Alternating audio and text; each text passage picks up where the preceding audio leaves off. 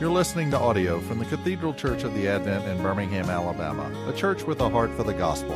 Find out more at adventbirmingham.org.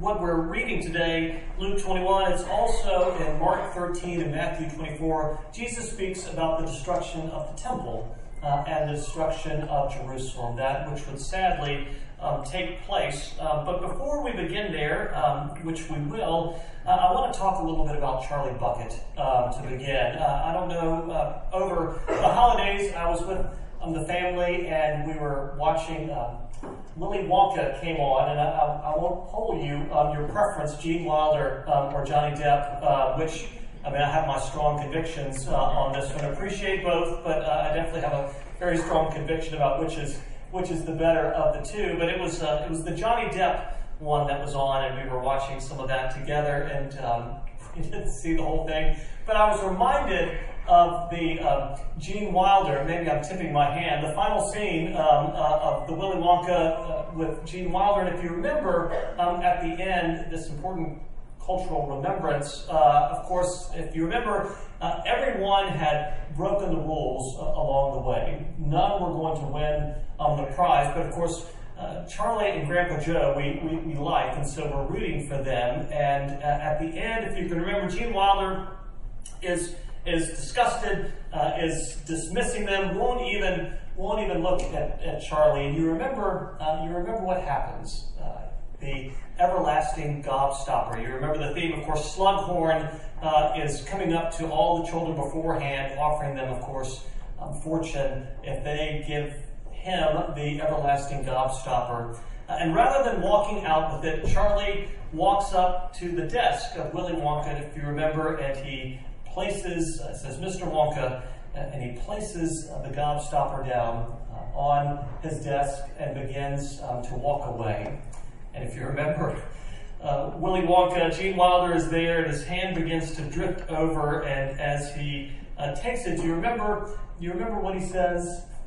So shines a good deed in a weary world.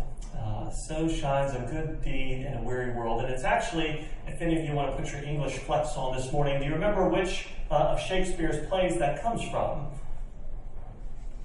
I know, so it doesn't bug you all day. The Merchant of Venice is actually, so Portia and the Merchant of Venice, so no one brags. I'll just go ahead and jump in real quick there. And actually, now, if you remember, it's actually, it's this, how far that little candle throws his beams, so shines a good deed in a naughty world, is the actual one from the Merchant of Venice. And it's interesting because that play deals with a debt that is taken out that can't be repaid, and much of it is an ode to mercy and the need for mercy in the midst of debt. But if you remember with Charlie, so shines a good deed in a weary world, and he turns around and says, "Charlie, dear, wonderful boy, you've won.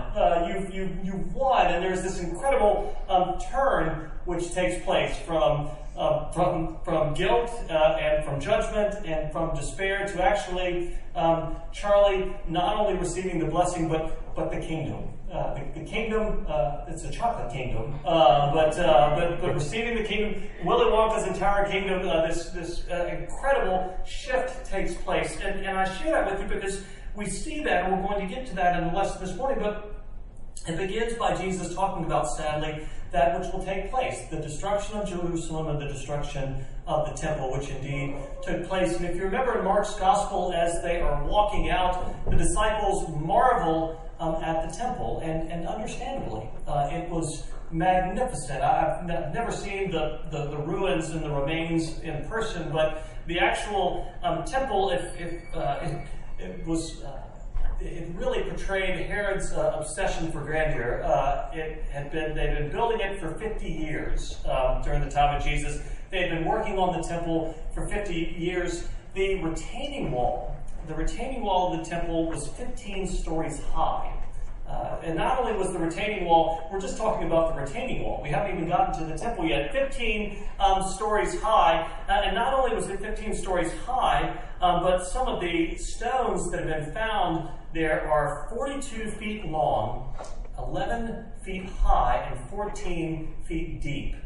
So that's over 1 million pounds. Just one stone in the midst of that retaining wall. And not only that, it was actually clad in gold and silver and jewels, so the light would refract. And the esplanade had been enclosed. It was nearly a mile in circumference, and it was enough to encompass, and the commentary I read, 12 football fields, enough for multiple overtimes and everything. So enough to encompass 12 football fields, we're told. And not only that, there were rows of columns, 3 rows of columns with Corinthian capitals, and the columns were so wide that it would take 3 men linking arms to encompass the circumference of one of those columns. It was a magnificent temple, certainly to industry and engineering and architecture and aspiration and aesthetic and all of it. And so obviously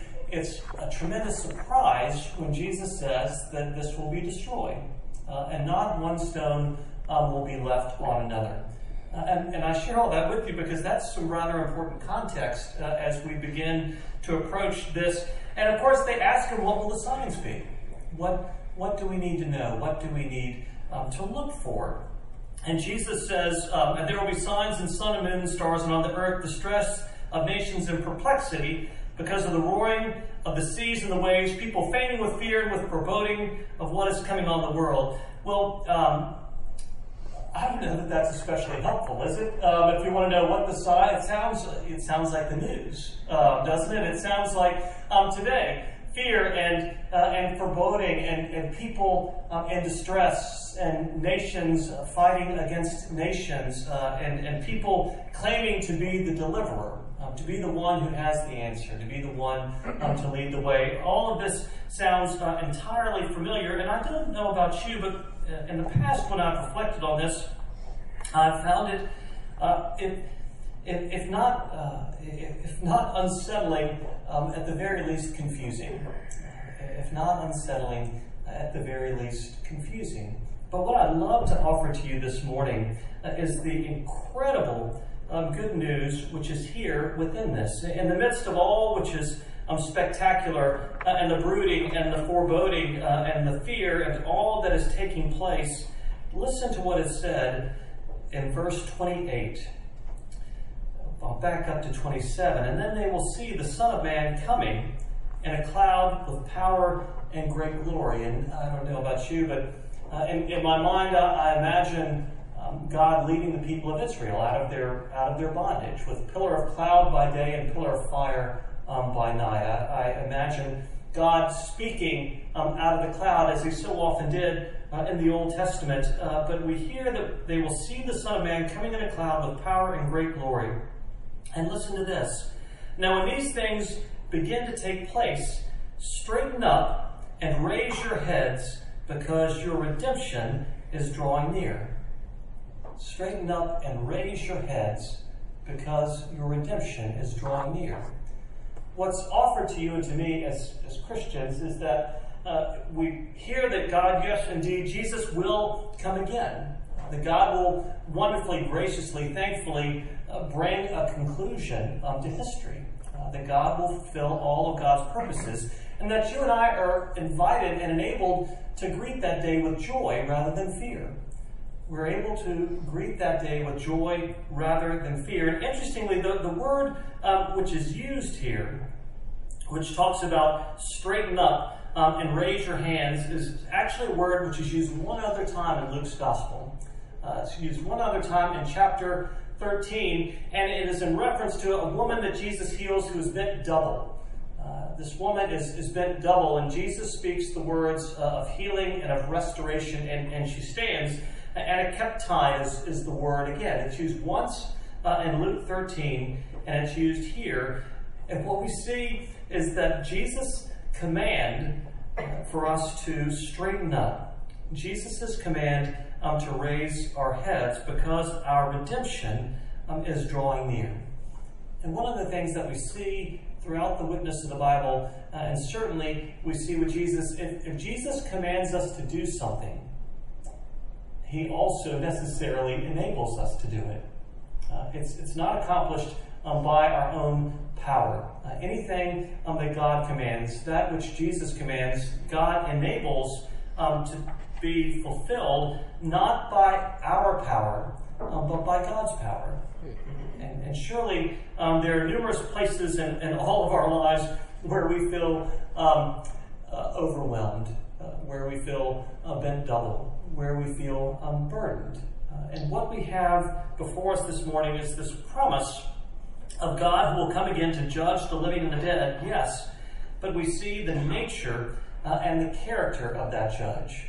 A God who comes to redeem his people, a God who comes to give restoration, to deliver us from the weight of sin and of brokenness, and to enable us to stand, to enable us to lift up our heads, to bring that change, that amendment of life, to bring the hope to you and to me, not by our power, but by his. A final story. One of my friends in seminary, and I remember, actually, I thought this was particularly brave. He left midway through seminary, and he left not because of a crisis of faith. He said, I still love Jesus. I still believe in Jesus. I just don't think I'm called to ordained ministry. And I had tremendous respect for that because, once you're halfway, right, you don't want to just kind of like, well, I'll just kind of be quiet, go ahead and finish it up. But he left. But I remember one time we were in class together in homiletics preaching. One of the things that we do, obviously, before they set us loose on you, is you practice all of these things, homiletics, preaching being one of them. And of course, you're in a classroom, which is really reverent. It's a great atmosphere for preaching. But there you are, you're in this classroom, you're preaching, and it was my buddy Vernon's opportunity to preach, and he was telling this story. And again, great guy, wonderful guy, the farthest thing from a mystic. He would be more like the kind of the cheerful president of the Young Republicans Club. I would have been more how I would describe him. He was from Texas. I mean, not that all Texans are Republicans, but I mean, that was kind of, Vernon. That was who he was. And he was telling a story about this class he took, and it was just like any other school. Seminary has electives, and sometimes you have to take the elective which is available. And he was one. It was sort of prayer and reflection, which again just was not Vernon's particular forte, but that's the class, and it was his turn to lead the class. And he's relating the story about their gathering together, and the class is praying. And again, he's not particularly optimistic about this. He just wants to get it over with. I just want to get my passing grade, and I want to move on. No big expectations that anything would happen. And he's telling this story, and he said as they're gathered together and they're praying and they're envisioning being on the beach. And I can see him as he's telling us this story. And as he's telling the story, he starts to get choked up. And again, he's not a choked up kind of guy, but I mean, literally, he started to tear up. It was difficult for him to speak. And he's relating this vision. And he said there was this man on the beach and began to make his way toward him, and the sun was behind him, and so he saw his silhouette and not his face. But as he drew near, he knew who that man was. It was Jesus, who was drawing closer to him in the midst of this time of prayer. And he said, as he approached me, he said he put his head in his hands and he began to weep. And he's telling us this, and it still moves me to think about that. He's telling us of this experience as Jesus drew closer and closer to him. He buried his head in his hands, and he began to weep. And he says, as Jesus approached him, the words which he spoke to him, it's okay. I forgive you. It's okay. I forgive you. So simple, so plain, so clear, and simultaneously so powerful, so life-giving.